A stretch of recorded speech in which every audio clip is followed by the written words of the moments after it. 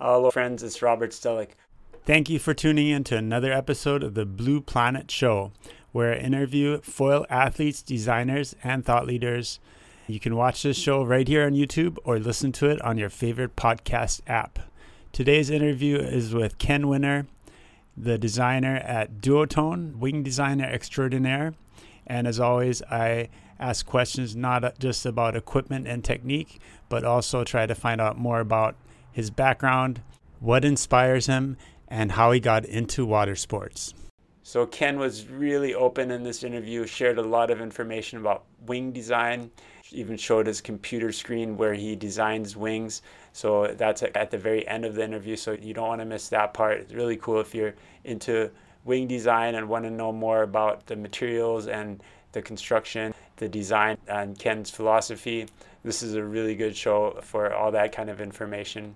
During this interview, I'm going to play a little bit of footage of Alan Cadiz wing foiling in Kailua. I got some drone footage of him, which was after this interview, but he's using the 2023 Duotone unit wing, 4.5 meter wing. I'll play some of that in the background. Thank you so much for your time, Ken, and for sharing all the detailed information. So without further ado, here is Ken Winner. Okay, good morning, Ken. How are you doing today? Good morning. Pretty good. All right. It's a little bit of a rainy and windy day here on Oahu. How's the weather on Maui? Same. Same, yeah. Yep. So have you had super stormy winds the last few days? It's been crazy windy here. Yeah, it's been gusting 35, 40, 45 at times. Do you actually go out in those kind of conditions, or do you wait Yeah, less yeah, windy days? yeah. It's pretty fun. Yeah, so you've been doing what do you do on days like that? You go on a downwinder or you just go Yeah, out? I only do downwinders with my wife nowadays. That's her favorite thing. Otherwise, I launch from a friend's house over on Stable Road, and Peter Slate actually lives on Stable Road, and so we launch there, go out, race around a bit, test different wings, hydrofoils. Nice. What kind of equipment were you on those super windy days? Thing from a 2 to a 4. Sometimes we go out pretty overpowered just because we have something we want to try and we don't have many choices. Some days we just have to go and do what we can with what we have. We do a lot of prototyping in the 4 and 5 meter size. We do a fair amount in the 3 meter size, and then smaller and bigger. We also prototype and test quite a bit, but maybe not as intensely. Nice. Okay, but before we get more into all the equipment and stuff like that, I wanted to talk a little bit about your background. So tell us a little bit about starting in the beginning, like where you grew up and how you got into water sports and all that kind of stuff. I was born a long time ago, 1955, so there's a lot of history there. You don't want to hear it all. Grew up near Annapolis, Maryland. Did a fair amount of recreational cruising type sailing. My dad owned boats. Built a lot of stuff when I was a kid. Owned a couple boats when I was a teenager. Started windsurfing in 75. How extensive do you want this to be? Started windsurfing in 75, won the world championship in 77. We won again in 80. In 81, we had right there on Oahu where you are, we had the World Cup, the Pan Am World Cup, which I won. Actually, yeah, don't worry about making it short. Like we got time. So just actually, like, how did you get into windsurfing? What was your first experience with that? Or what were you doing anything other like surfing or water sports before windsurfing? I've never actually surfed. As I said, I grew up sailing. When I was a teenager, maybe 17 or 16, I bought a old wooden boat, a little wooden boat, a Bahamas cat boat, fixed it up so it was sailable and sailed that around a bit. Kept it at a friend's house. I also bought a shark catamaran, sailed that a bit. So I was into sailing, and I saw an ad for a windsurfer and thought that would be a good thing for me to try. So I bought a used windsurfer. I also, about the same time, bought a hang glider, so I taught myself to hang glide. But I really enjoyed the windsurfing more, so sold everything else and just focused on windsurfing. So that you were around 20 years old. Yeah, about 20. Yeah. Did you have any like formal education, or did you go like straight into Yeah, it's windsurfing? funny. I was going to University of Maryland when I started windsurfing, and I might have stuck with that, but I started windsurfing racing and winning races and thinking, oh, I can always go to college. I can spend a little time windsurfing, and then when I'm ready to quit, I can go back to school. But I never did actually go back to school. I just kept windsurfing for the next forever. Next 23 years. So basically you're self-taught, like all the knowledge you have on with computers and aerodynamics or all that is basically from experience and self-taught kind of thing, or? Yeah, I do a lot of reading. I remember sometime in the early 80s, Barry Spanier, I think, got a book. The title was The Aerohydrodynamics of Sailing. And I heard him make a comment about it, so I got it. And I read it from cover to cover several times and really absorbed, I think, the lessons of that. And did a lot of other reading after that. But that was sort of my foundation for learning about the technical side of sailing. Nowadays, of course, it's super easy to get a lot of information online, really good information. So unless you're pursuing a career like attorney or doctor or degreed engineer or PhD scientist, you don't need formal education as much as you used to. If you need it at all, I don't know. But yeah, I think as long as you're a lifelong learner, you can pretty much teach yourself almost anything. Yeah. Okay. Yeah, a lot of things for sure. Yeah, so I'm gonna do some screen sharing here from the Windsurfing Hall of Fame. There's a little bit of information about you online here. So you started windsurfing in 1975. This was the days when the booms were still made out of wood and so on, right? Talk a little bit about your first windsurfing setup. I bought a used board for $300 and went out, taught myself to use it, and just became hooked like most people. Did it every chance I had. And at first, all I focused on was trying to improve my skills. That was 100% of my effort. But then gradually over time, I got more interested in improving the equipment. So over time, I did some things like built my own boards and built my own rigs, masts, booms. Yeah, and you started winning a lot of races. So you were very focused on the racing side of windsurfing, or also, I guess, freestyle as well, right? Yeah, so I won the freestyle world 2 or 3 times, and that was back when it was a much simpler affair than it is now. Of course, the guys who do freestyle nowadays, circles around all of us who did freestyle back then. Yeah. I mean, they loop circles around, but you got to start somewhere in every sport. And so that's a picture of Robbie and Jürgen Hönscheid and me at the Pan Am Cup, actually, which was right there on Oahu, over in Kailua.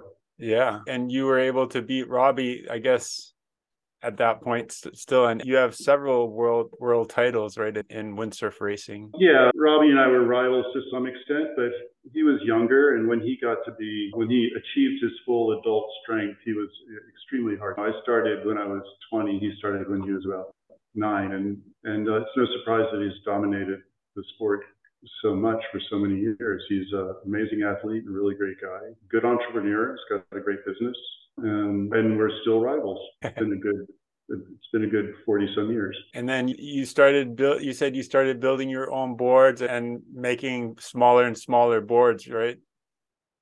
Yeah. So excuse me. Yeah, I built a 9-foot board.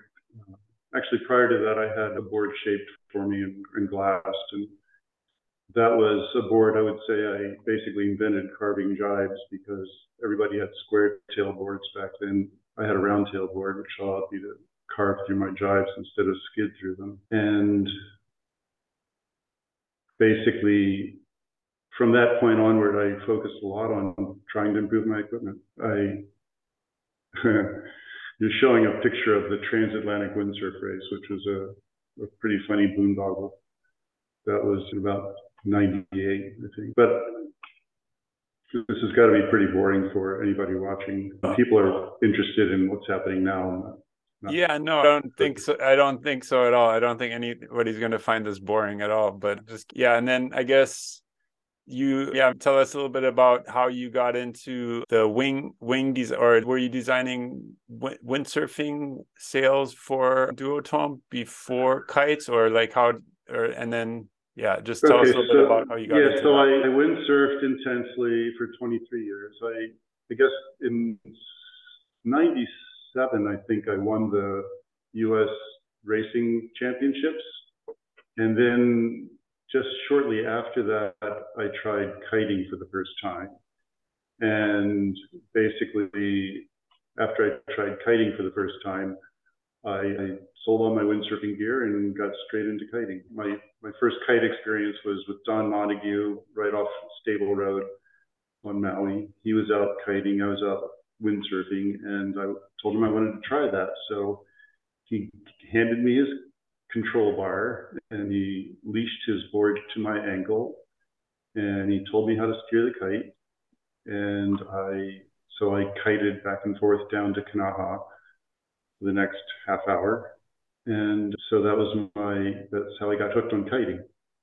And so from the very first session, you were able to stay upwind and everything? No, I didn't stay upwind. I ended up down at Kanaha. So starting at Camp 1, ending up at Kanaha. Oh, okay. And and not long after that, I spent a week on Maui kiting every day. And then a few months after that, I did a how to kiteboard video because there were no schools. Hardly anybody knew how to learn. So I did some videos. The Nash guys, Robbie was saying he needed some how to kite videos. So I took the opportunity to do that. We sold about 30,000 videos. And then, of course, schools came along and the internet came along. So you don't need that kind of stuff anymore. It's all online. Yeah. Oh, so you had like a VHS tape on how to kite and sold it like through magazines and stuff like that with mail order? I used the Nash distributor network to the dealer network to sell boxes of videos to dealers who would then retail them to customers. And I had a website so I could retail videos directly to the customers. And we actually did a total of 3 how-to videos over a couple of years' time. And then I helped convince Boards and More, which is the parent company of Duotone and Fanatic, to get into kite boarding, making kites. And so that was about the year 2000. And we tried to hire people to do the job of designing kites, but there were so few kite designers at the time that I ended up taking it on. So I had to do a crash course in learning how to design a kite, weeks and weeks in China, working 16 hours a day, learning how to use computer-aided design software, CAD software, and then pumping up existing kites and trying to figure out the geometry and trying to figure out how to do that. Ultimately, it worked. So we ended up with a decent kite and started growing the company from that point. Okay. So Boards and More at that time, they had brand was Fanatic or were there brands that they were running? But I'm just going to say Boards and More is the parent company of the parent company that I work for now. We produce Duotone kites and Fanatic windsurfing gear and kite surfing and sup surfing gear and sup foiling gear. Boards and More is the company I've been working for the last 22 years. And right now, what is your official role at Duotone? I know, I just wanted to say, I've been waiting such a long time to get you on the show because you're always so busy. You said you have to come up with a whole new line of wings and kites and everything. So you were too busy to meet with me. But yeah, tell me a little bit about like your job, like your role and how you were able to make time today to come here. Yeah, great question. I tend to overcommit and try to do more things than I can reasonably do. So a few years ago, I was designing kites, but I also decided to start designing hydrofoils, and that turned into a lot of work. And then I started designing wings, and that turned into even more work. So I was able to push the foil design work off on some very capable guys that we have in Mauritius and in Germany. And then more recently, I've been able to push the kite design work off on Sky Solbach. Now, Sky's been working with me for 18 years. We've both been learning a lot about kite design. And in the last year or so, I've been helping him master the software that we use for kite design. And so now he's doing the kite design. And I would say that he's for sure one of the most experienced and capable kite designers in the world, even though he hasn't been the lead on kite design until recently, but he is now, and he's doing a great job. He's making some really great improvements. So having a good teacher, right? I hope so. So now I'm just focused on wings. And so that like your job basically at Duotone right now is wing designer. Yeah, I'm focused on wing design now. And we have two main wing models. The unit has handles, the Slick has a boom, and the unit is more focused on wave riding and downwinding. The Slick is more free ride and freestyle. Unit has a little bit more wingspan. Slick has a little less wingspan. Okay, so before we go into the current gear, let's go back to when you first started winging and like how you came up with the wing. I interviewed Mark Rapahorst and Alan Cadiz as well on the show, and they both talked about how you guys used to go out downwinding together with the stand-up paddle foil boards, and then one day you showed up with the wing. So can you talk a little bit about that? Like how you first came up with the wing and the inflatable wing design and so on. Yeah, I was trying to downwind hydrofoil with these guys, and I wasn't doing it that well. I wasn't having great success, and I was getting a sore shoulder. So I was trying to figure out how could I do downwind hydrofoiling and not get a sore shoulder. And by chance, I saw a video of Flash Austin with his homemade handheld wing that he was using on a hydrofoil at Kanaha. And I thought 8 years before I had designed some inflatable handheld wings for supping, not with a hydrofoil, but just for sup. And so I thought, I wonder if something like that would work. It fits my skill set because I do inflatable adult toys. And so I went home, got on the computer, designed another crude handheld inflatable wing. So those designs you sent me an email with some pictures. Is that from that time when you designed your first wings? Yeah, that blue and black wing was my first effort to do a handheld inflatable wing. My idea was to use it on a sup board, and that was back in 2010. Sky and I tried it. So this one was the original one that you made for basically windsurfing on a regular windsurf board. Well, a sup board, yeah. Sup board. Okay. Yeah. Oh, and so it was very similar to what we have today, actually, you know. Yeah, it has some similarities, yeah. And then you would hold one hand would go here and one hand here. Yeah, that's how it was at first. Okay. And I tried another one a month or two later, and Sky and I we tried and we didn't really think it was that much fun. Another guy who designs for us took the idea and made an inflatable windsurfing rig. We call it the iRig, which was pretty nice for kids, very low impact. So I remember that. So in that picture of 6 wings, you can see the first 2 in 2010, 2011, and then in 2018, I tried something. Just very quickly threw something together.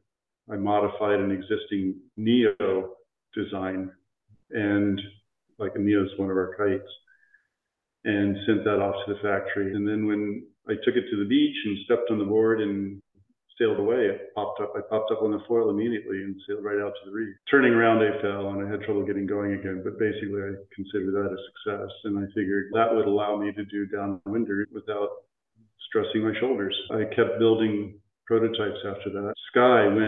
This was June of 2018. Sky went to a dealer meeting and demonstrated it for everybody there, and nobody was interested. Yeah. And then we took it to the AWSI show in August, and nobody was interested. But then finally in November, people started getting interested. I got our CE, Till Eberle. He used to be a snowboarder on the German national team, so he's a really good athlete. And he had thought it looked too complicated and difficult, but then when he tried it, he discovered that it's not too complicated and difficult, and maybe we can make some of these, and people will buy them. So at that point, we decided we were going to go into production with wings, and I think some other brands decided at that point it might be an interesting concept. Of your wife, and then you also sent me this little video. So she was the first, you said probably the first woman to a wing foil, is that correct? Yes, Sky's wife, Christine, and Julie both tried it out, I think right around Christmas time of 2018. And then after that, Julie got very interested in it. And I took her out at Kihei quite a few times. And I think this was her first time on the North Shore. She was a little excited by the size of the swell. So nowadays, she really enjoys doing downwinders from Malika to the harbor, and she can do it in about 35 minutes if she's in a hurry, and it's her favorite sport. Cool. Yeah, and then this was your first wing design, the foil wing, and I actually got one of those. I was waiting for a long time, and then finally got the wing, and I think it was a 3 meter, the first one I got, and it was super cool because same as we were trying to do the foil downwind runs, and really it's really hard actually. But talk a little bit about this first wing design, and because it had a boom and no strut, and then it had full battens and so on. So talk a little bit about the swing. Starting from scratch, I had no idea really what to do with it. We tried different dihedral angles and different dihedral patterns, and I put battens in it because that reduces the fluttering by quite a bit. Nowadays, we don't have the long battens because we've found other ways to reduce the flutter. Some of us have. A lot of brands go ahead and continue making wings with a lot of flutter, but I don't really care for that. The boom, I made my first few wings with handles, as you saw in the photo, and I really hated the handles. Then I went to a kind of a strap-on rigid handle, and then after that I thought, well, why should I have a strut and a boom, or strut and a handle, when I can just have this one boom or long tube and potentially save money and hassle? So that was the reasoning there. But it turns out the strut is really nice for stabilizing draft. And so we went back to using a strut sometime later.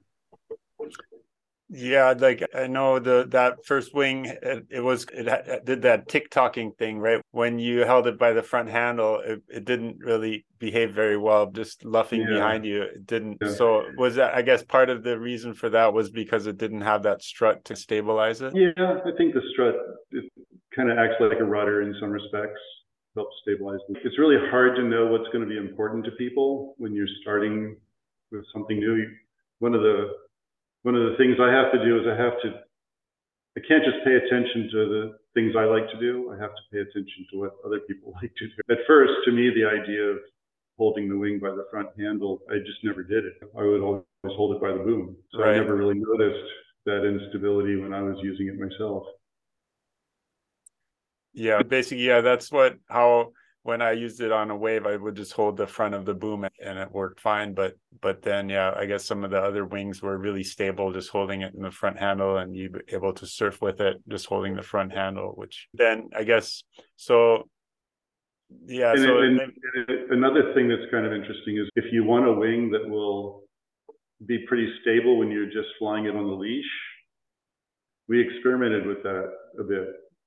And the thing we found is that if I let the air out of my wing and let it get a little bit floppy, take it down to 3 or 4 psi, it will fly on the leash really stable.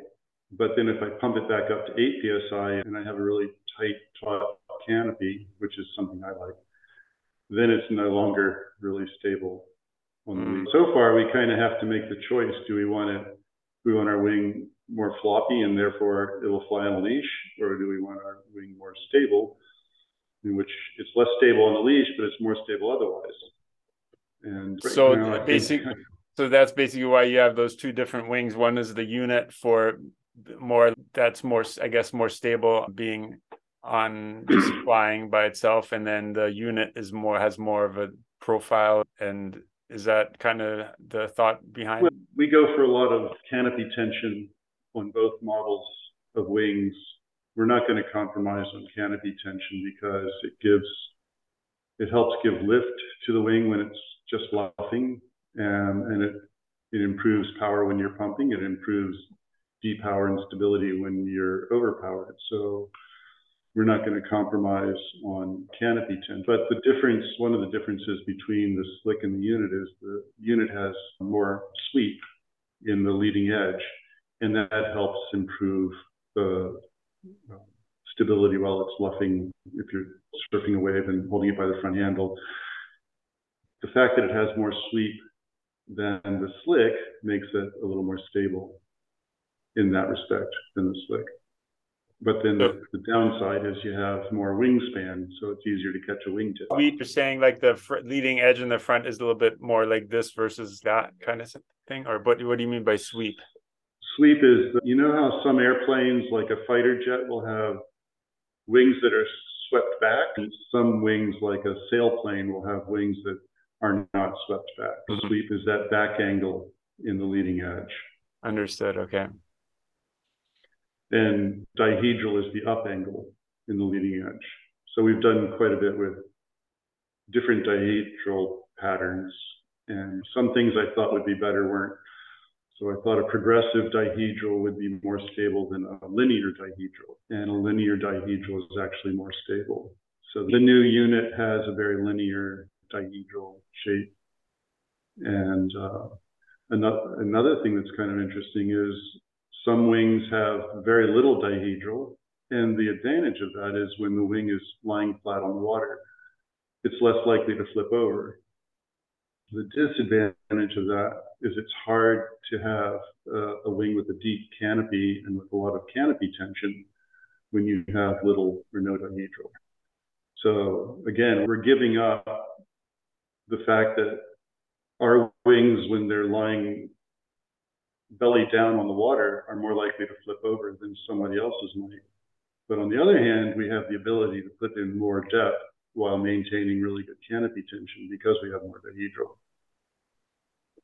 So would you say there's a downside to having more canopy tension? Like to me, it seems like the more tension you have, the better the profile works. But I guess like sometimes on a wave or whatever, when you're luffing it, it has a little bit more drag, right? Is that, or like what's your experience with the tension? The canopy tension gives you less drag. If more canopy tension gives you less drag when you're luffing, but the wing is more stable while luffing if it has a bit less canopy tension. If I let some air pressure out of my wing and make it have less canopy tension, it'll flutter more, and that makes it draggier, and sad to say, it makes it more stable. Yeah, because so basically when it doesn't have a lot of tension, it can just completely flatten out and just flutter flat versus the tension it still has that profile. Yeah, so the draggiest thing you can have is a wing that flaps and flutters and luffs. But that drag imparts a certain amount of stability. I see. So this is one of those things where it's hard to get everything you want. There's always trade-offs.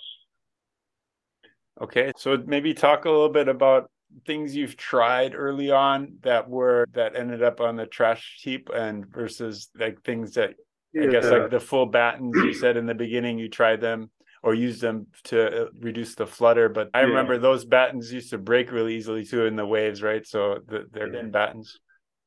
Yeah, so early on, I never really even imagined I would be using a wing in the waves, which is why I didn't mind putting battens in. They're not really compatible with waves. I did make a 3-strut wing early on. My fifth wing in 2018 was a 3-strut wing, and it was perceptibly heavier, so I didn't make any more 3-strut wings for a while. Yeah. So, by 3 struts, you mean 3 inflatable struts like this kind of? Yeah, so the blue one, the 3.0E from July of 2018. Yeah, I tried that, and it was not a great wing and a little on the heavy side. So I decided I was going to try to stick with just one strut, and then actually went to a boom after that for the simplicity and the low cost and so forth. So the 3 is something I abandoned early on, but it does have potential advantages. So we've been doing more work with that.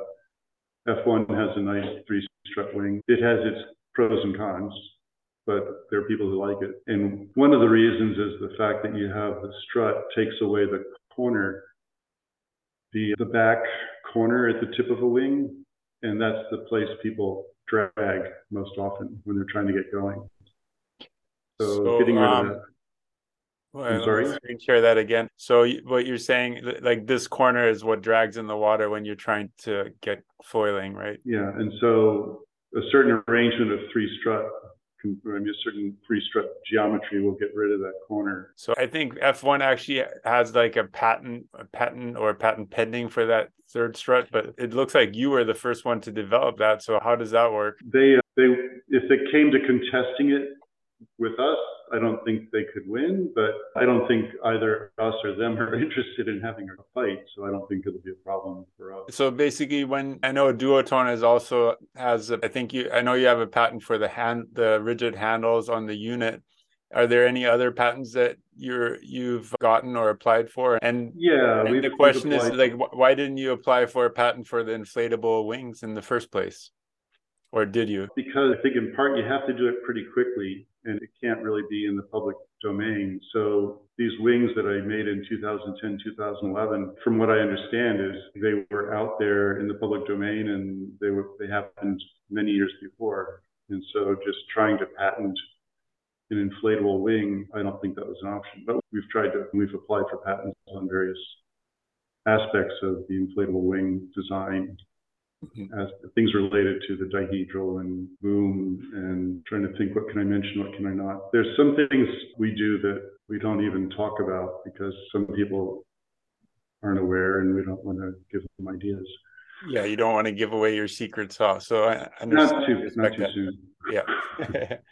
Yeah. Okay. So actually, I had a question from my friend Steve. He was asking, about basically on windsurf sails where with the camber inducer and stuff, they have the luft tube to improve the laminar flow on the bottom side of the wing. Have you tried that? Have you tried playing with that? Or what are your thoughts on that? Yeah, that's a popular topic. It came up in connection with kite design years ago. And I think when I was picking up the first kite that I actually owned from Don Montague, he was talking about that very idea and doing it in connection with kites. And Don Montague has done an amazing amount of work along those lines in connection with kites and wings. If you were to see the PDFs he's put together on all of the things he's tried, you would be astonished. Don would be a really interesting guy for you to talk to on this. Don Montague, okay. Yeah, he was the kite designer for Nash 25 years ago or 23 years ago. He's moved on to a lot of really interesting things. But he was talking about it then, he worked with it then, and it's never really worked for kites for a variety of reasons. There's weight, there's the tendency for water to get in and weigh down the kite, complexity, cost, and the actual benefit is hard to find. I've also tried to do elliptical leading edges in kites and wings where I have two leading edges side by side. Kind of two bladders next to each other kind of thing? Yeah, exactly. Trying to thin out the shape of the wing and make it stiffer, and that's been really hard to make it work. There are people who try this stuff and somebody's probably going to succeed at some point someday, but so far it hasn't. One of the problems with double surface on a wing is that the lower surface tends to keep the flow attached. And that attached flow sucks the second surface down and actually tends to suck the whole wing down.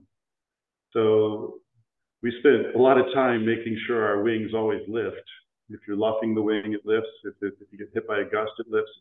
All the time our wings are lifting. If you add that second surface, boom, your lift goes away. The flow remains attached on the bottom of the wing, passes the leading edge, sucks the lower surface down, and sucks the whole wing down with it. And this is something I've actually experimented with and tried and observed. So I'm not just speculating here. Interesting. Again, I'm not saying it'll never work, but it's not a slam dunk. It's not an obvious, easy thing to do. And the benefits aren't obvious either. So yeah, and it's more weight, it's more cost. So with wings in particular, we have to worry about weight. Windsurfers don't worry about weight nearly as much as we do, apparently. You have to hold that thing up in your hand.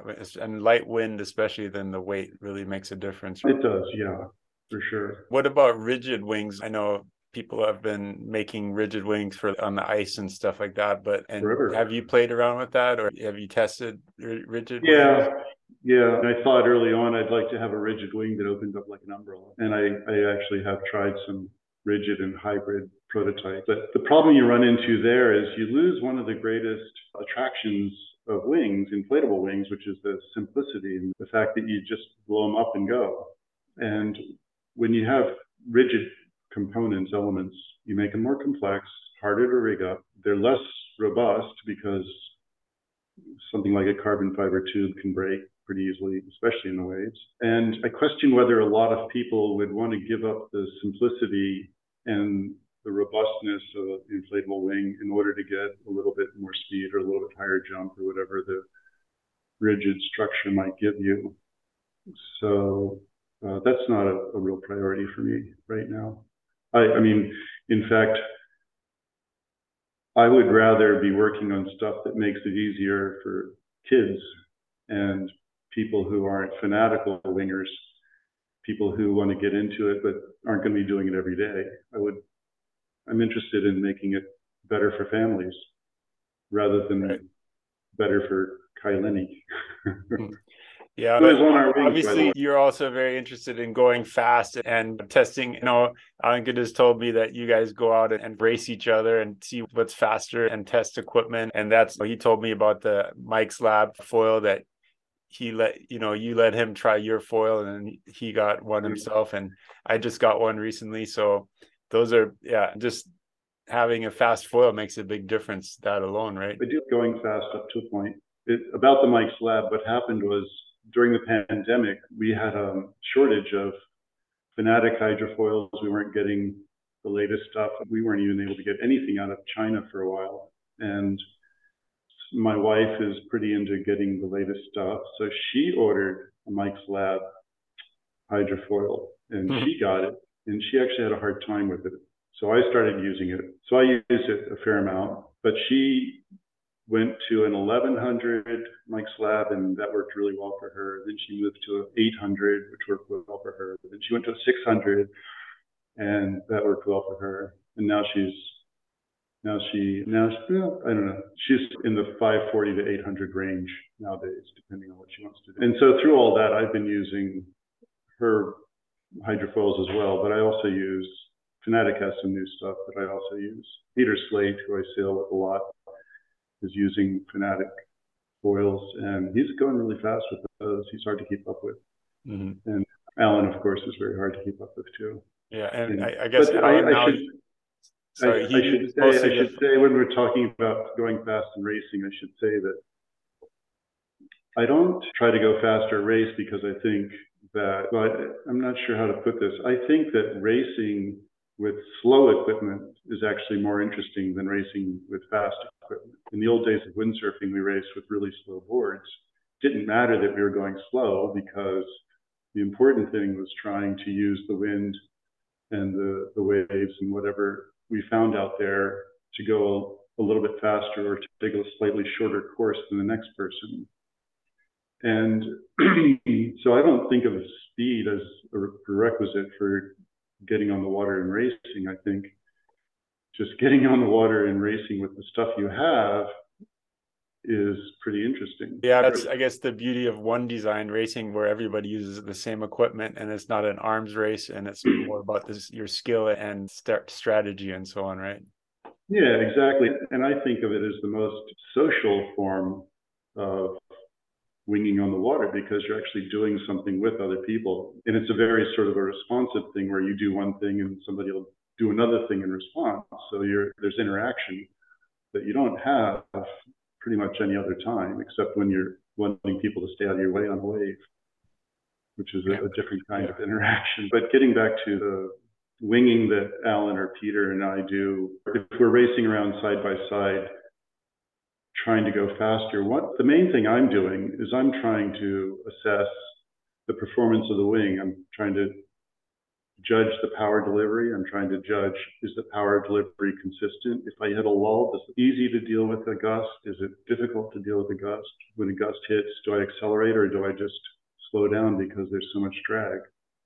And then we'll go upwind and we'll go downwind. And if we're going downwind, we can judge whether we can go deeper with one wing rather than another. And this all translates into performance that even someone who's not racing is going to appreciate. And you can notice subtle differences between wings when you're side by side with somebody of equal ability that you can't notice if you're just out there cruising by yourself. So I think that's a real valuable thing for us. But the other thing we do is we've got Finn and Jeffrey Spencer out there on our wings.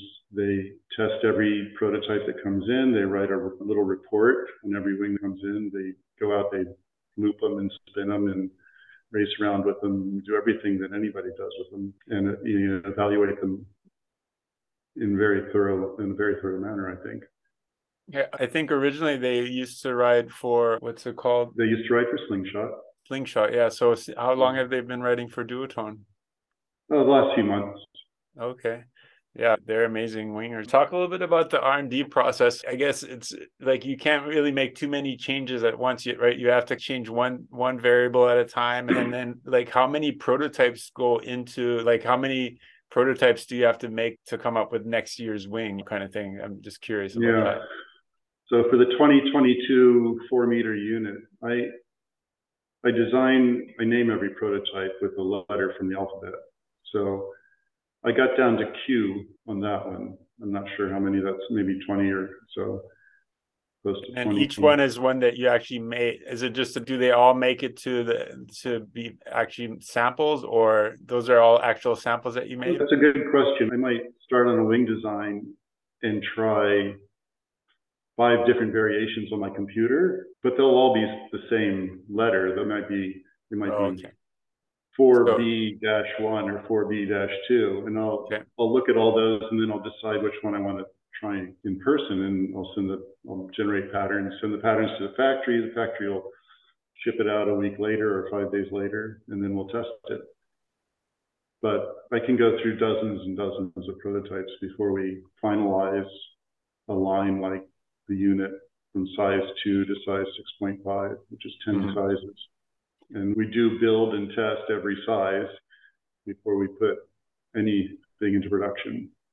Yeah, but I guess on Maui, like basically the 4-meter is that's the one you start with. And then once you have a good 4-meter, then you start working on the other sizes. Is that kind of how you do it? Or usually I'll do a 4 or a 5 in a lot of iterations. I'll also do some 6s. I'll also do 3s. I did quite a few 3s on the latest slick design because it can be hard to get a 3-meter working really well. So we made 6 or 7 3s before we felt like we were in the right ballpark with the slick.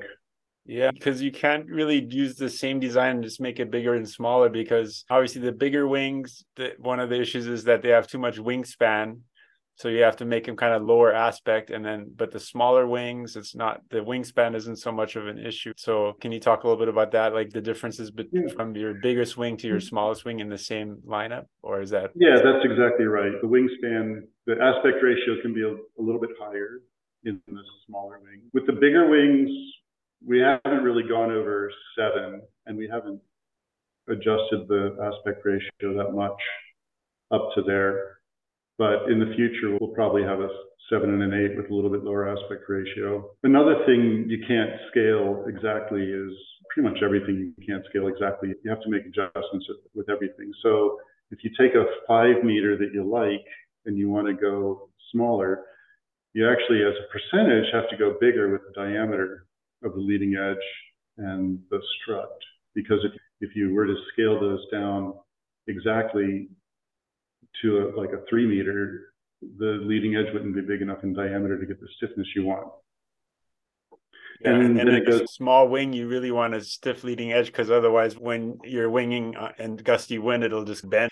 Yeah, and let's talk a little bit about that. The leading edge diameter, like what you learned about that from all your designing, and what are your thoughts on that? And also the different materials. I know you're doing the unit D Labs with the Alula fabric and stuff like that. And can you make the diameter thinner with the different fabric if you have more pressure and so on? Just talk a little bit about that. Yeah, at first, of course, I was trying a lot of different diameters to see what seemed to work okay at my weight. And one of the issues we have is people of all different weights are doing this sport, and we have to optimize around the average weight of average rider rep. So why are you showing that? Oh, I just wanted to bring up some of the wings and the different, I was going to show the Alula wings and stuff like that.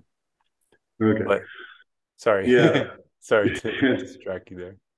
Yeah. So leading edge diameter is a huge topic. And most of us who test are in the 140 to 190 weight range. So we tend to optimize for that weight range. And a 4-meter wing has a diameter of about 10 inches at the center. And at 8 psi or 8.5, 9 psi, that seems to be stiff enough for most people. We've tried going smaller diameter when we go to our Alula wings, or D-Lab wings are made out of Alula right now.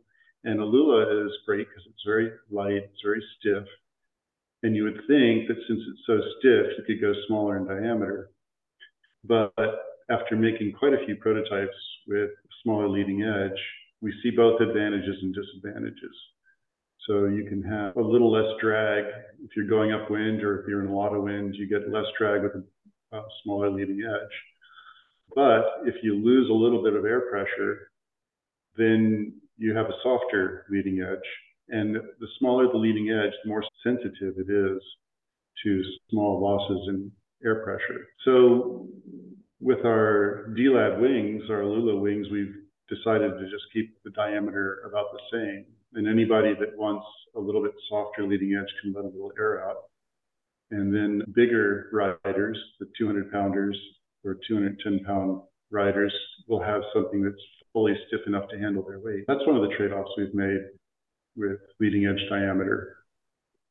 Yeah, so basically you found that you can't really, even though the Alula can handle more pressure, you can't really reduce the leading edge diameter by much. Well, or not really. We can. It's just when we do it, we find that we're not happy with the trade-offs. And so we're leaning toward being conservative. We don't want people to have unreasonable, we don't want their expectations to be stymied. Yeah, we're getting the best all-around performance by keeping the leading edge diameter pretty substantial.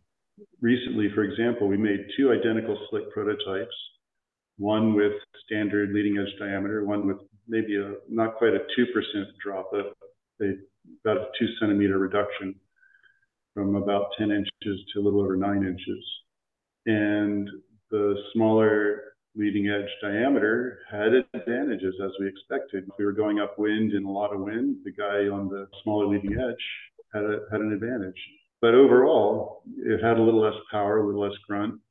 And if we lost a little bit of air pressure, it had a little less stiffness. And we felt like those were big enough problems to keep us away from that. Okay. So, can you talk a little? Sorry, another thing we did related to leading edge stiffness is we put a 230-gram Dacron in the center. That white panel, those white panels in the center are heavier, stiffer Dacron. So we put those in a place where there's a lot of stress on the leading edge, and both in terms of point loading, where the strut attaches and that leading edge handle attaches and the leash attaches, and it's also a point where there's a lot of bending load. So that helps make our leading edge stiffer. I know a lot of brands will double up on their cloth there, and which we did at one point, but we really prefer the single layer of 230-gram Dacron. It's very robust. Interesting. Can you explain why you recommend different pressures for depending on the size of the wing? Like I see here the 2.0, you're recommending 12 psi, and then for the 5.5, 7.5, and kind of in between. So can you talk a little bit about that? Yeah, the load on the seams. First, I should say the closing seam of a leading edge has the most load on it of all the seams. It has twice the load on it in its seam. The intersegment seams are the ones between panels of cloth. So we do a lot of testing to try and maximize the strength of our closing seam.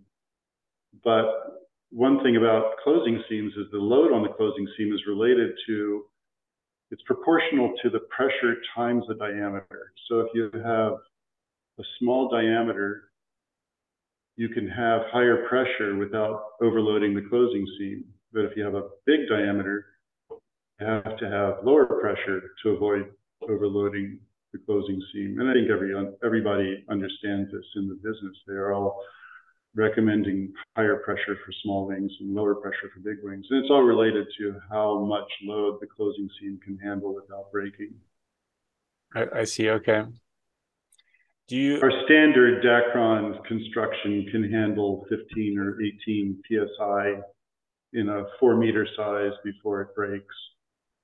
And I've done test tubes. I do a lot of test tubes where we test the strength of seams and cloth. I've done test tubes where I've taken it up to 25 psi in the standard diameter for a 4-meter before it breaks. So we do actually quite a bit of lab testing and bench testing on things like seam strength and cloth strength. So the difference between the unit and the D-Lab unit is basically just the material of the leading edge and the strut. Is that correct? Otherwise, yeah, that's correct.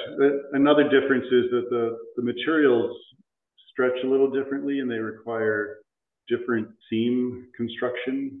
So I can't use the same patterns for the D-Lab that I use for the unit. I have to customize the patterns for the D-Lab wings, make adjustments to allow for different, not just different stretch, but also different shrinkage, because different seam construction will take up more cloth. One seam construction might take up X amount and the other seam construction will take up 1.5 X amount. So I have to make those adjustments in the patterns.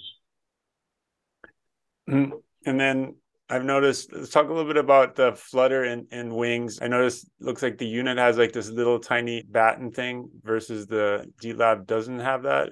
What's the reason for that? No, the D-Lab has it. They just didn't put it in the graphic. Oh, okay. They both have it. But that's one thing I noticed, like the first generation wings, they would get really baggy quickly, or after a few months of using them, they would get all bagged out and you would lose a lot of performance and there would be a lot of flutter especially in the trailing edge.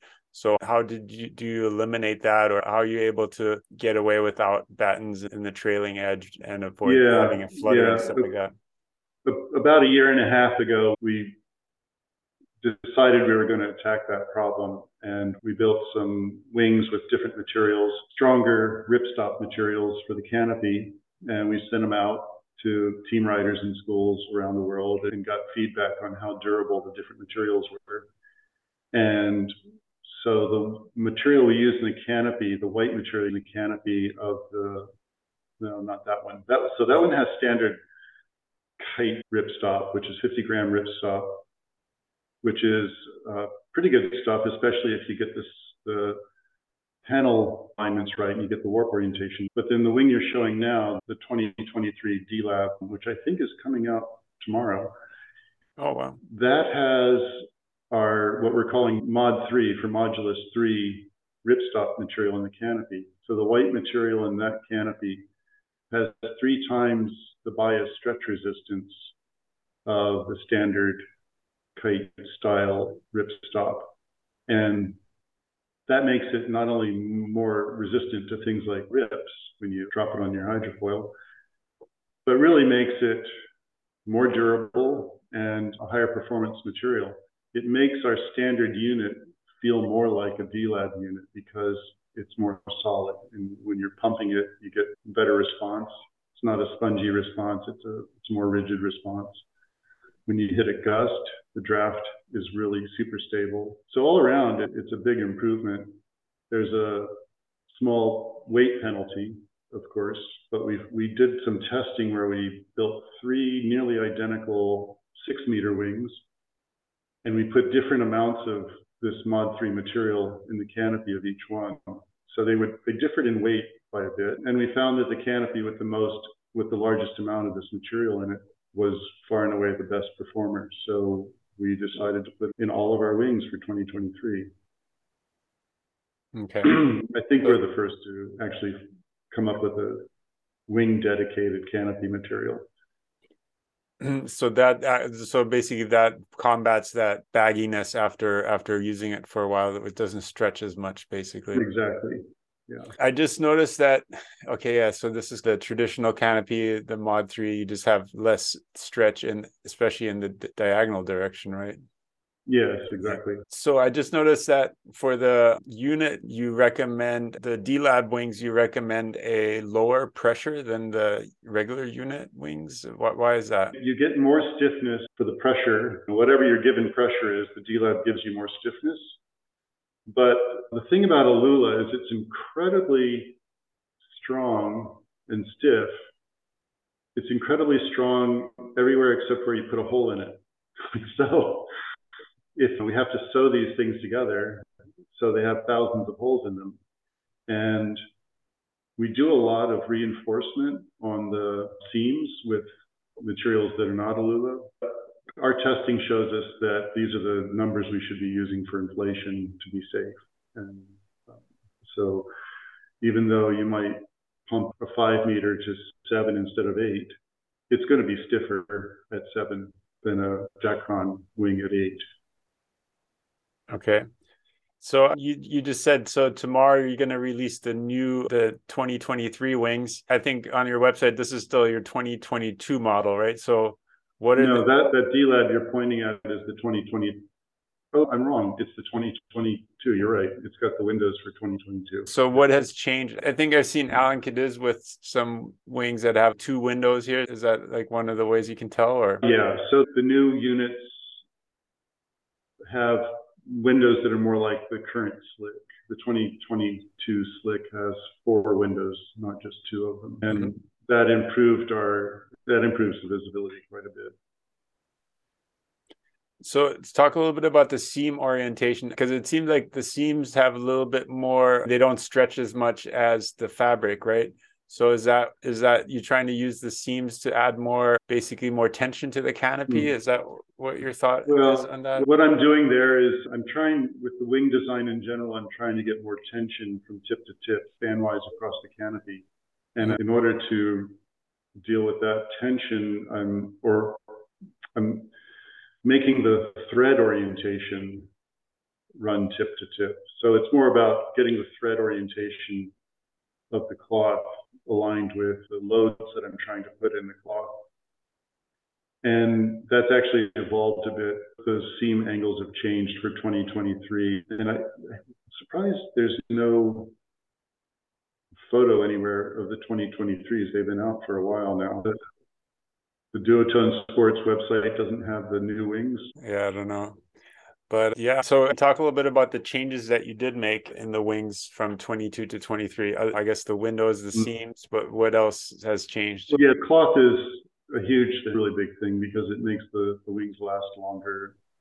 And up to now, the leading edge materials have lasted longer than the canopy materials. And you really want everything to break all at once, ideally. So we changed the windows, we changed the canopy cloth, we increased the depth and the power of the wing a bit. The profile depth is greater. So we are getting more power, but the canopy cloth itself also improves the top end. So we have more wind range overall. We refined the tip angles. Tip twist has a lot of influence on wing performance. And so we've gone through a lot of prototypes trying to find the tip angles that are best. So I'd say we have an improvement in overall power delivery, in part because we've got better control over our tip twist. I'm trying to think what else we've done. I know I'm forgetting something. So this wing that Alan Cadiz is using is probably the 23, right? That's probably a 2023 prototype. Right. But that's one of our prototypes where we were trying different canopy materials. That orange material is one of the materials we tested for use in production. And we decided not to use it, but it's a very good material. We might use it in the future. It's possible. Okay. Interesting. Cool. That's cool that you're able to talk about that. It's going to be released shortly. For wing design, what's your philosophy and what are you trying to accomplish when you're designing a wing? I guess for the Slick. I really like a wing that delivers power as very consistently across the wind range. And I've ridden a lot of wings. I've ridden wings that don't do that. Most wings in the past haven't done that. And we're getting better and better at keeping the power on at all times. I like a wing that's always lifting. A lot of people don't have that yet. I like a wing with good canopy tension for low flutter, good pumping. I never really want to have to move my hands because I'm in the old days of windsurfing and the old days of winging. You hit a gust, you have to move your hand back. In windsurfing, you had to move your hand back on the boom, and winging, you used to have to move your hand back to another handle or something, which is one of the reasons I liked having it boom at first, because I could just slide my hand back. I didn't have to let go and grab another handle. Well, nowadays, our wings are so stable that I never really have to move my hands back or forward when a gust or a lull hits. They're always in the right place. So that's really important to me, and I think it's important to everyone. When I'm thinking about the sport in general and how to make the sport appealing to more people, I think about the fact that we get families doing winging. We get the guy who actually runs our wing brand, a guy named Klaas in Germany, lives just off the Baltic Sea near Kiel. He has a 7-year-old son who started winging when he was 5. And yeah, I think that's awesome. I love the idea of families being able to do the sport. So I don't ever want to lose focus on making it easy, making it accessible, making it affordable. We're a high-end brand, so we don't tend to go for the bargain basement type wings, but we do want to make quality wings at a reasonable price, and I don't want to lose sight. Yeah, and like in terms of price, like obviously the Alula wing is much more expensive, the material, how much of a performance advantage do you actually get out of that material? And is it only like someone noticed is it just for high performance wing foiling, or do you think the average user, it's a big advantage for them to go with the Alula fabric? Yeah, I mean, anybody that can afford it will benefit from it. It's just a question of, do you want to spend the money, and where are your priorities? And do you have 3 kids you have to worry about until you can't spend money on an Alula wing? My wife likes them because they're light, and she doesn't need the stiffness, but she likes the low weight. So she always wants to be on an Alula wing, if possible. Bigger riders, like someone who weighs 200 pounds, is going to really benefit from the stiffness, or somebody who likes to jump will benefit from the stiffness. Most people, it's totally a matter of whether they want to spend the money or not. There's always a benefit. And the bigger the wing, the greater the benefit. So a 6 meter gives you more benefit in Alula than a 3.5 in Alula, for sure. So let's talk a little bit about the equipment that you use personally. What's your go-to wing like on Maui? I know you have, which wing do you use the most? And we use 4s and 5s here a lot. 3.5s, 4s and 5s a lot. Sea breeze day, when it's blowing 6-8 knots, I can be on a 7 or 8 pretty easily. And of course, if it's blowing like it has last week, I can easily be on a 2. And do you prefer the unit or the slick wing for your personal use? I really like booms a lot because it's easier to locate my harness lines precisely, and I can put my hands anywhere, and I can fly one-handed. When I say I'm getting from a sitting position to a kneeling position, I can one-hand the boom, and that makes it easier. One-hand. But I used to hate handled wings, but our handles are good enough that I like the units also. So it's pretty much whatever I'm working on is what I'm riding. So lately, I've been working on slicks mostly, and I've been riding slicks mostly. But in the coming few months, I'll be working on units entirely, and I'll be riding units. So what changes have you made to the slick wing for 2023? What are then? So we did a lot of the things on the new slick that we did on the unit. So we went to the Mod 3 canopy cloth. We kept the 4 windows because we like that. We have gone with more canopy depth and more power. We fine-tuned the tip twist, and we had some reflex, quite a bit of reflex in the strut of the 2022 slick. With the new canopy cloth First, I should point out that the thing the reflex did was it made it so that the back of the canopy didn't bag out so much when you get a gust or if you're out in high wind. So the reflex in the strut improved the top end performance of the slick by a lot. However, with our new canopy cloth, we don't have that bagginess in the cloth, so we were able to tone down the reflex by quite a bit. It's just maybe 3 degrees now of reflex in the strut. I should point out also that the wider tips of the slick make it so that the slick benefits more from a little bit of reflex than the unit. The unit has narrower tips and it works different. What else on the slick? We've changed the shape of the strut a little bit. And yeah, overall, it's a liftier wing, smoother wing. The power development is actually the smoothest of any wing I've tried. So when we're sailing along through gusts and lulls, we feel the gusts less with the slick than we have with any other wing we've ever tried. Okay. And then what about your board and your foils? Like what's your go-to equipment on that? Yeah. So I don't use small boards. I did a little bit a while ago, but I don't jump, so I don't really need a small board. I've been using 75-liter 5-foot boards quite a bit for the last year or two. And lately I've been on a 5.4 that's 24 wide, and we're trending narrower. Some of us are trending narrower just because if you're on a small hydrofoil, if you have a little bit longer, narrower board, you can pop up onto the foil more easily. But a longer board isn't necessarily good for waves. So anybody who's heavily into waves isn't going to be on a longer board. I see there's probably... I'm sorry, go ahead. Oh, sorry. I was just going to say the tail shape. I mean, I know people used to have all the kick tails and all that, but it seems like with the smaller, faster foils, high aspect foils, it's almost like you don't want to pop up at a steep angle. You want to keep that board as flat as possible on the takeoff. So do you still use that kick tail, or is it just a flat tail on your board? Yeah, I haven't used kick tails in quite a while. And I think those were mostly valuable in the bigger boards because it was hard to get the nose up, to get some angle of attack on the hydrofoil so that you would lift. And of course, with a small board, sinking the tail and getting the nose up is easy. So I think you don't really need any kick for a small board. The boards I use, my mast is about 6 or 7 inches from the tail of the board.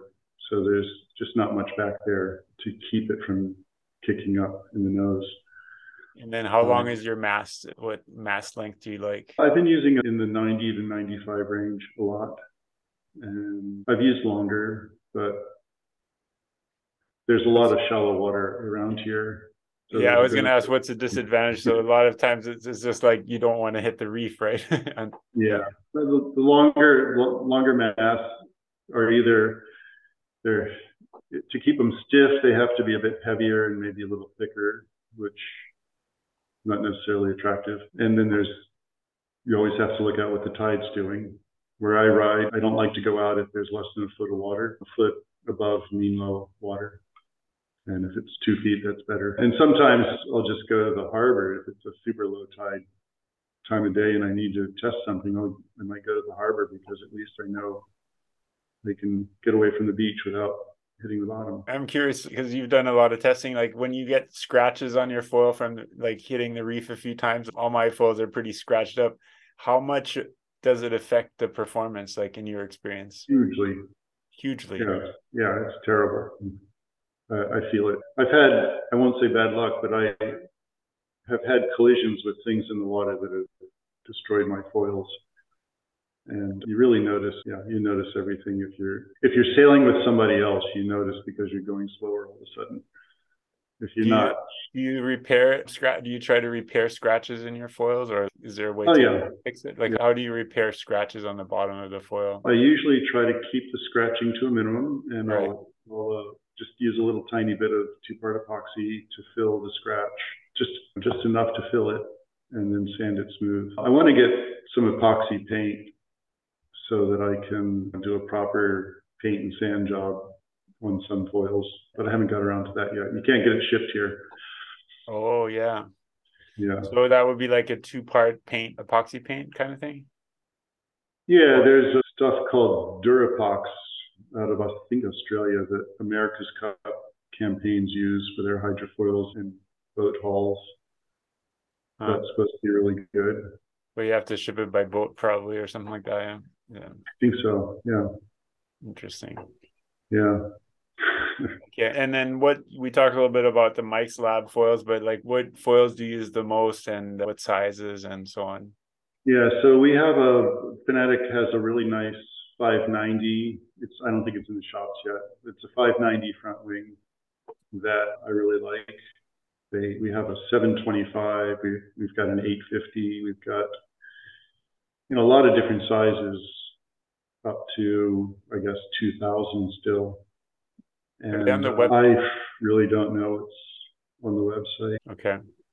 You just have a look real quick, but okay. So that's pretty small for you. Yeah, 590 is a pretty small foil size for you. You're not probably not as light as Alan Cadiz or someone like that, right?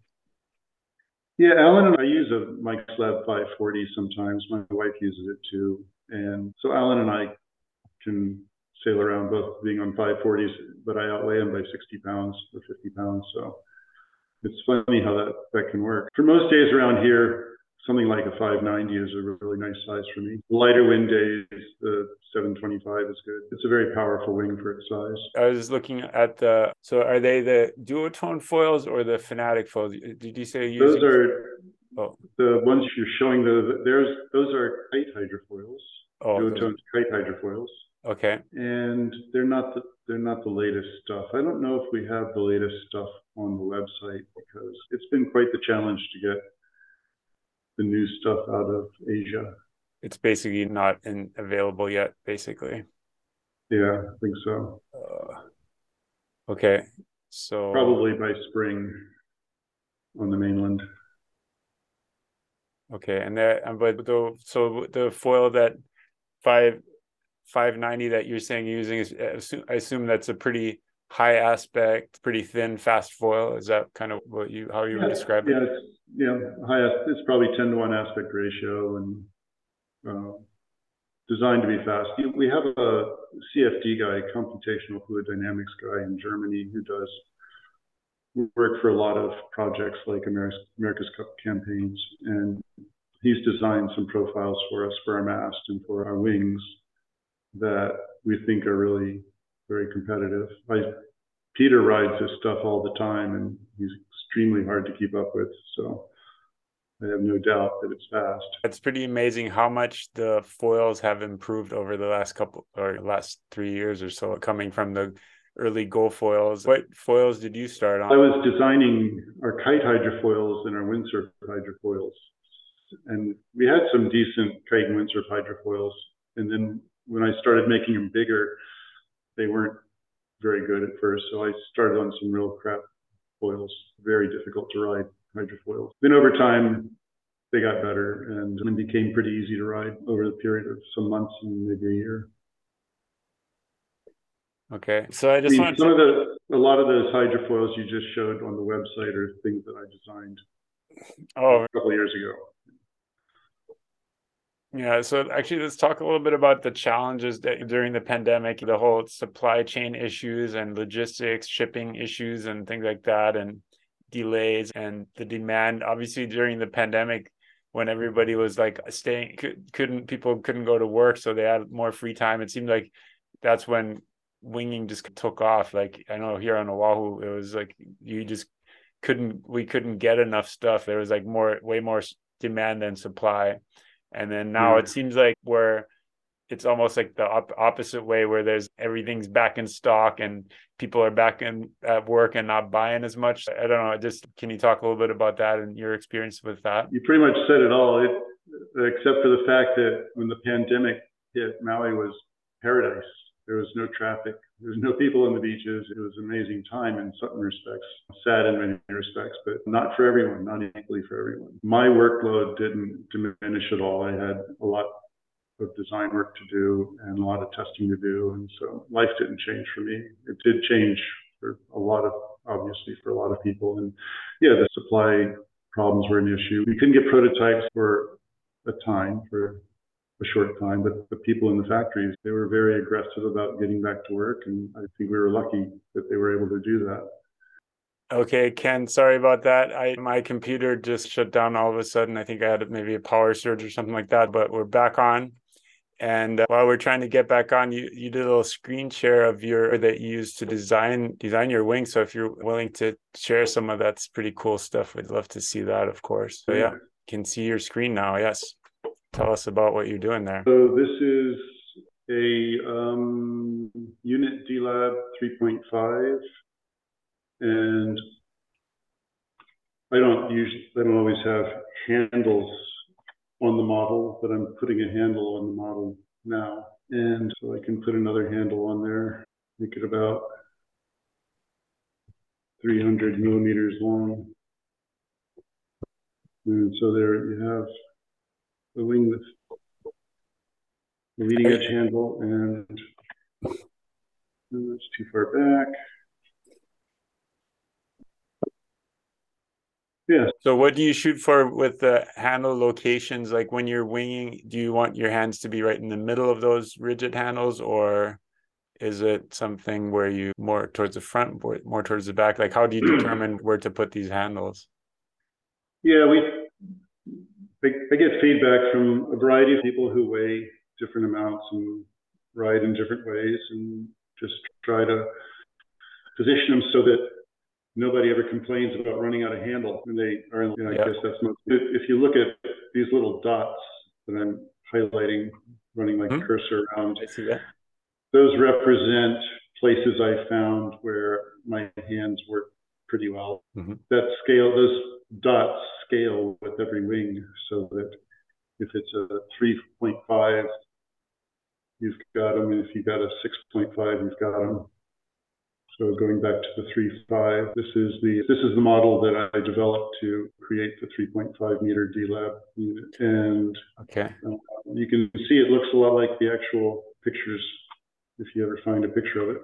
Yeah, nice. Can you talk a little bit about what you were saying earlier about the reflex? Can you explain what you mean by reflex and changing the reflex depending on because of the changed fabrics and so on? Can you explain that a little bit?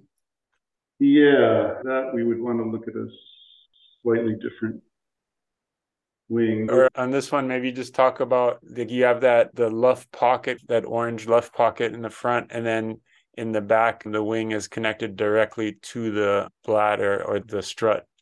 And what's the reasoning behind that? Oh, so sorry, yeah. Yes. So this is a model of a slick, and this is a wing that has some reflex in the strut. You can see how it bends up in the back. And that's just something that helps maintain tension in the belly of the canopy, in this area of the canopy in a gust. Instead of getting a big baggy bit of cloth back here that moves the center of effort back, we've managed to keep tension in this cloth that tends to stretch a lot anyway. We managed to keep tension in there, and so it handles gusts better. And as for whether to have an infill panel here or not, with the slick, we have to have the boom attaching to the front of the strut. So the front of the strut has to be down here. It can't be way up there. So we have to have a strut that attaches to the canopy by means of an infill panel. And the reason we have the infill panel there at all is to help maintain control over the shape of the canopy in the center. So it's like having the strut there without actually having the strut there. With the unit, we didn't really want the handles to be at steep angles to each other. We couldn't have the strut angled way up to the canopy and coming back down, so we made the infill panel longer. And why do you have that little bend in the strut, like where it goes up a little bit and then back down again? What's the reason for that instead of just having go all the way across straight? Yeah, so we've actually, especially lately, we've experimented a lot with the ergonomics, and we find that a little bit of angle, 6 to 11, maybe 12 degrees of angle, somewhere in that range, between the two handles is really comfortable for the hands.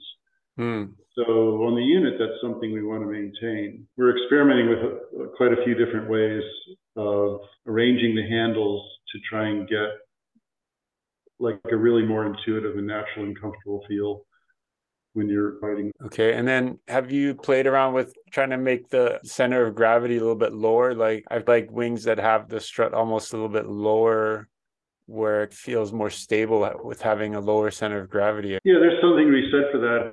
An airplane with a low center of gravity and high dihedral will be inherently more stable. And yeah, there's something to be said for that.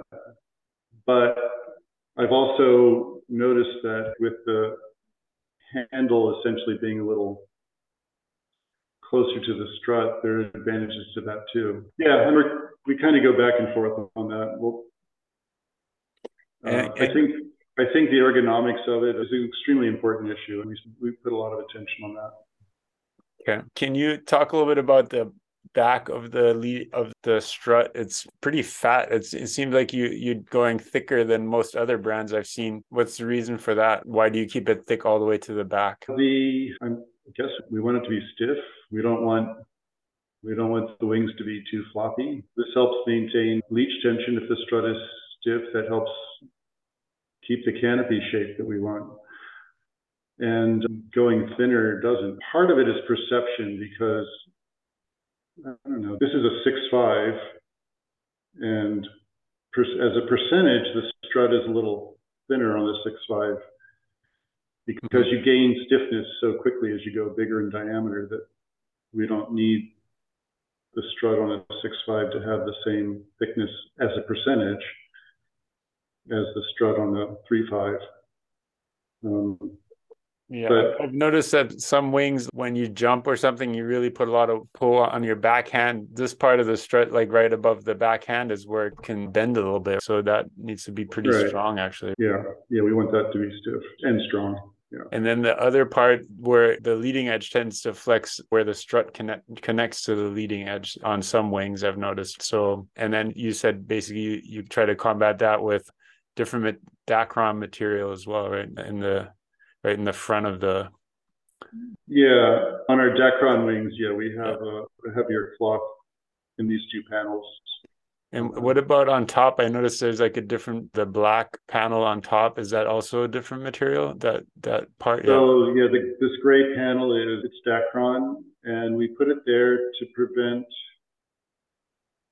Yeah, with kites we had a tendency for valves to rub against the canopy and wear on the canopy.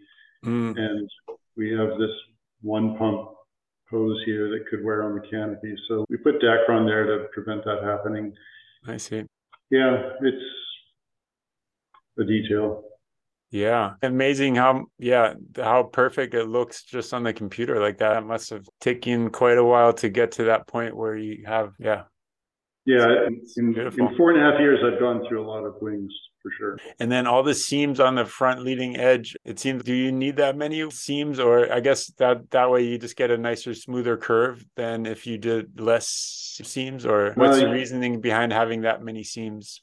Yeah, for a time, I thought having fewer seams was nice because it could help keep the cost down. Less work at the factory keeps the cost down and makes it more affordable for the customer. But there are certain performance advantages to having more seams, and I don't think I want to say why. Okay, fair enough. Yeah, awesome. Yeah, I really appreciate you sharing all that information. You're already sharing probably more than you should, I'm thinking, but awesome stuff. And I'm sure people are gonna love getting all that information directly from you, the designer. One thing we do is we've been keeping the closing seam on the bottom of the leading edge. And some brands are rolling it back behind the leading edge. There are pros and cons with that also. There's some clear advantages to keeping it at the bottom of the leading edge, and drag is a disadvantage. So there's a little extra drag from this, but there are other advantages that have to do with wing shaping and aerodynamics that cause us to leave it where it is. Interesting. It's not an accident that it's there. Yeah. What about bladders? I know in the early generations of wings, there was a lot of issues with the bladder, especially the strut bladder, where it connects to the leading edge, where, if it folds a little bit or twists a little bit, it would pop. So Yeah, that yeah. happened a lot on the early Ozone wings and stuff. But how do you keep that strut bladder in place so it doesn't? I know, and then there were some wings that had strings attached to the bladders and so on. So how do you combat Yeah, the twisting and so on? yeah. So one thing is we double up the thickness of the bladder at the front and at the back. And we pull it in with two strings, a string at the top and a string at the bottom. But the Mhm. bladder is forced to fill the spaces that need to be filled. And yeah, we had problems at first because we were using bigger diameter struts than we ever used with kites and bigger diameter leading edges than we ever used with kites. So there were some challenges to overcome there. Mhm. Fortunately, I think pretty solid in that area now. So I just noticed on the slick wing, the center strut is actually sticking out of the top of the wing. Like basically instead of the wing just being attached to the top of it, it's actually going down to the center of it. That's interesting. What's your thought? What were your thoughts behind that? That's just the model. I Oh, modeled the strut to have a little bit of reflex, but in reality, the canopy attaches to the top of the strut.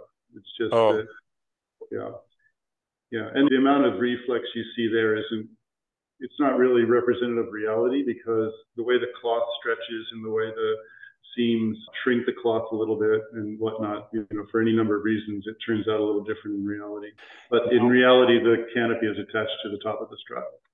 yeah. And then when the wing is under load or in a gust, the wing tips will twist a little bit from the pressure. And then and you said you designed the amount of twist that it has and so on. So can you talk a little bit about that, like what you learned about the wing tips and the importance of the different angles and so on? Yeah, right now wings don't work the way windsurfing sails do. Windsurfing sails actually do twist at the tip Hmm. and they look great. Our wings don't do that.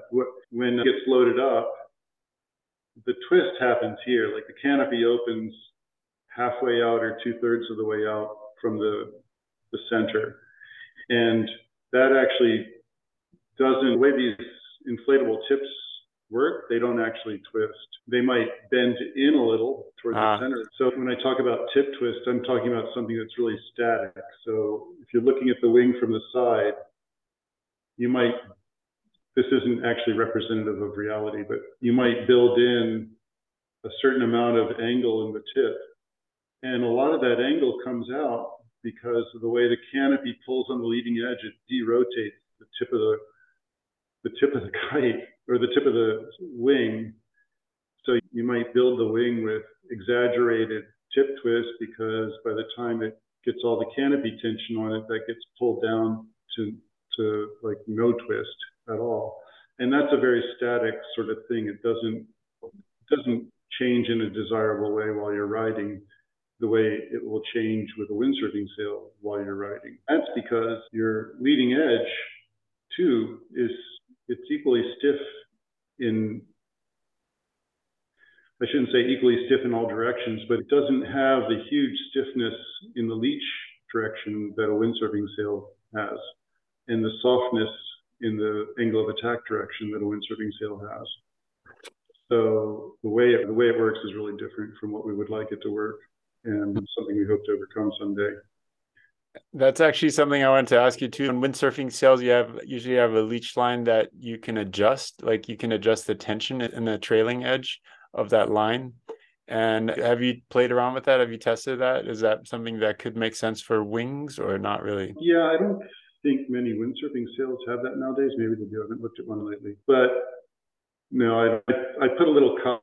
I I tension the trailing edge with a little bit of cupping so that it keeps flutter down, but I don't want on each line really.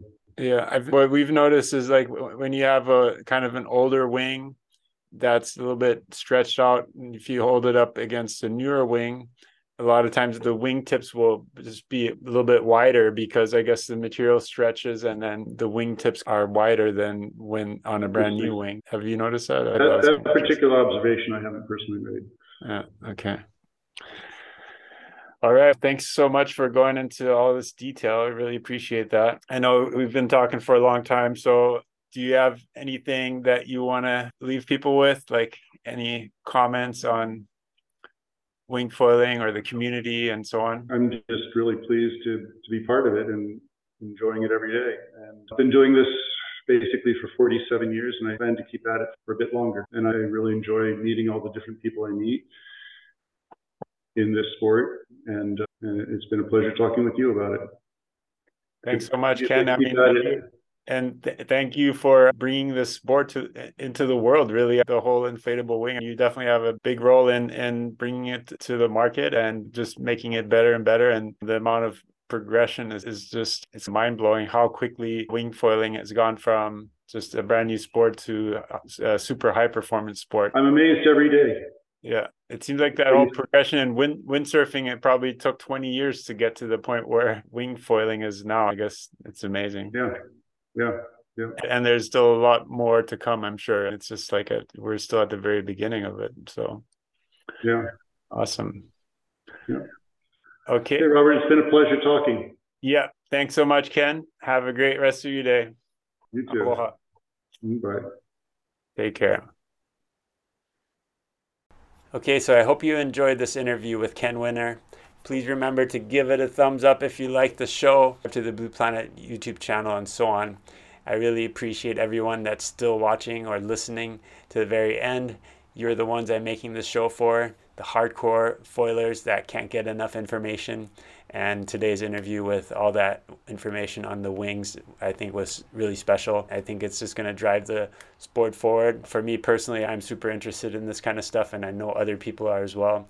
So this show gives me the opportunity to speak to people like Ken and find out more about what they're up to, which I think there's a lot of people out there that are just as interested in that as I am. So thank you for sticking around, and we'll see you next year. Happy holidays and Happy New Year. I'll see you in 2023 with more Blue Planet shows.